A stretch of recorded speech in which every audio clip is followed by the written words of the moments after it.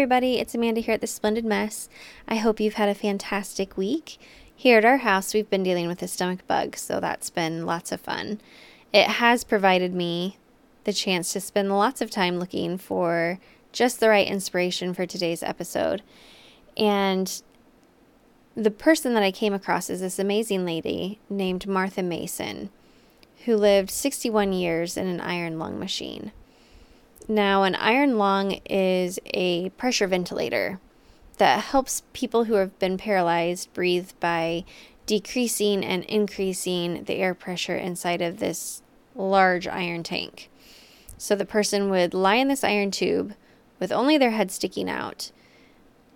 Definitely not the ideal way to live by any stretch of the imagination. So to have spent 61 years stuck in one, I can only imagine. Martha was only 11 years old when she contracted polio, and her older brother had just died of the same disease. In fact, Martha was quarantined during his funeral, and it was the very next day after that funeral that her symptoms began. She kept that illness to herself for as long as she could because she didn't want to upset her parents further. When she was formally diagnosed, the doctors told her parents to take her home, make her as comfortable as possible in the iron lung, and that she'd only have a year to live. But needless to say, Martha far surpassed that 1 year to live prediction. You see, the mind is a powerful thing, and even though Martha was trapped in an iron lung, her curiosity and her mind were not.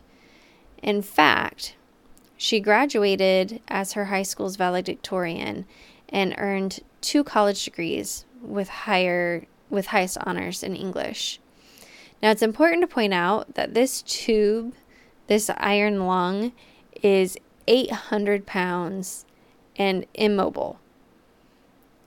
So it was a combination of Martha's determination and the willingness of others to help that made these accomplishments possible for Martha. For high school, her teachers brought all of her lessons home, where her mother or other volunteers would turn every book page for her. Now, this was before the internet, where you could just scroll, so they literally had to turn thousands of pages for her. And Martha would dictate her homework to them, and they would write the answers and take it back to school for grading.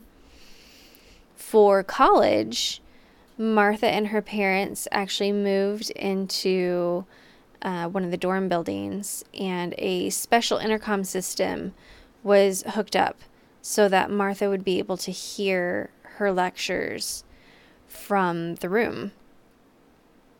Once she graduated from college, she went on to write for her local newspaper by dictating stories to her mother.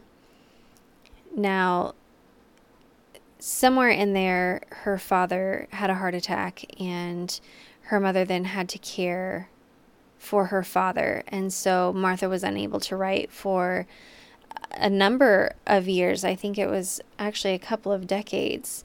And it wasn't really until the voice-activated computer system became available that she was able to get back to writing.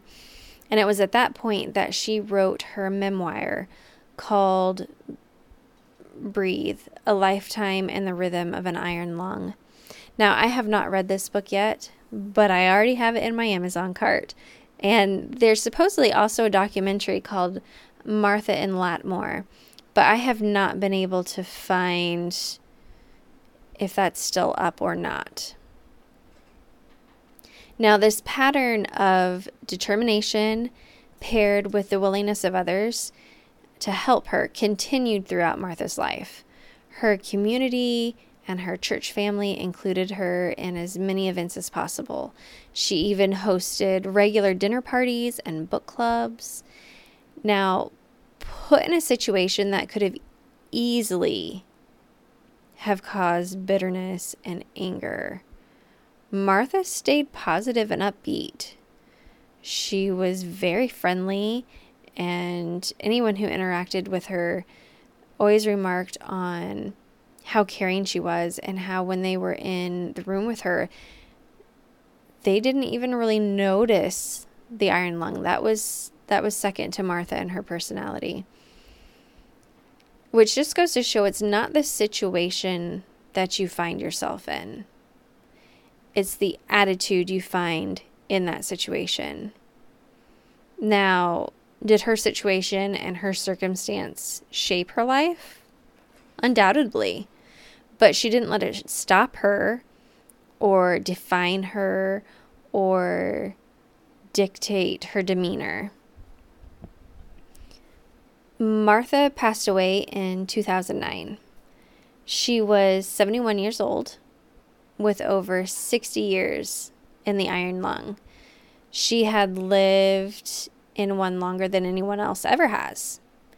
And in an interview in 2003 by the Charlotte Observer, Martha said, "I'm happy with who I am, where I am. I wouldn't have chosen this life, certainly, but given this life, I've probably had the best situation anyone could ask for." May we all have that outlook on life. Certainly, many of us would not choose the life we're living now. I would venture to say that we've all been dealt some cards that we had no control over and would not prefer to have. But hopefully, we can play those hands with the grace, courage, and wisdom of Miss Martha Mason. That we can all say, at the end of it all, I'm happy with who I am, where I am. I wouldn't have chosen this life, certainly, but given this life, I've probably had the best situation anyone could ask for. Thank you for listening to this episode. If you'd like even more content, you can find me at The Splendid Mess on Substack. I usually post something new there just about every weekday. Music for this episode is by Music Unlimited from Pixabay. Until next week, keep embracing your splendid mess.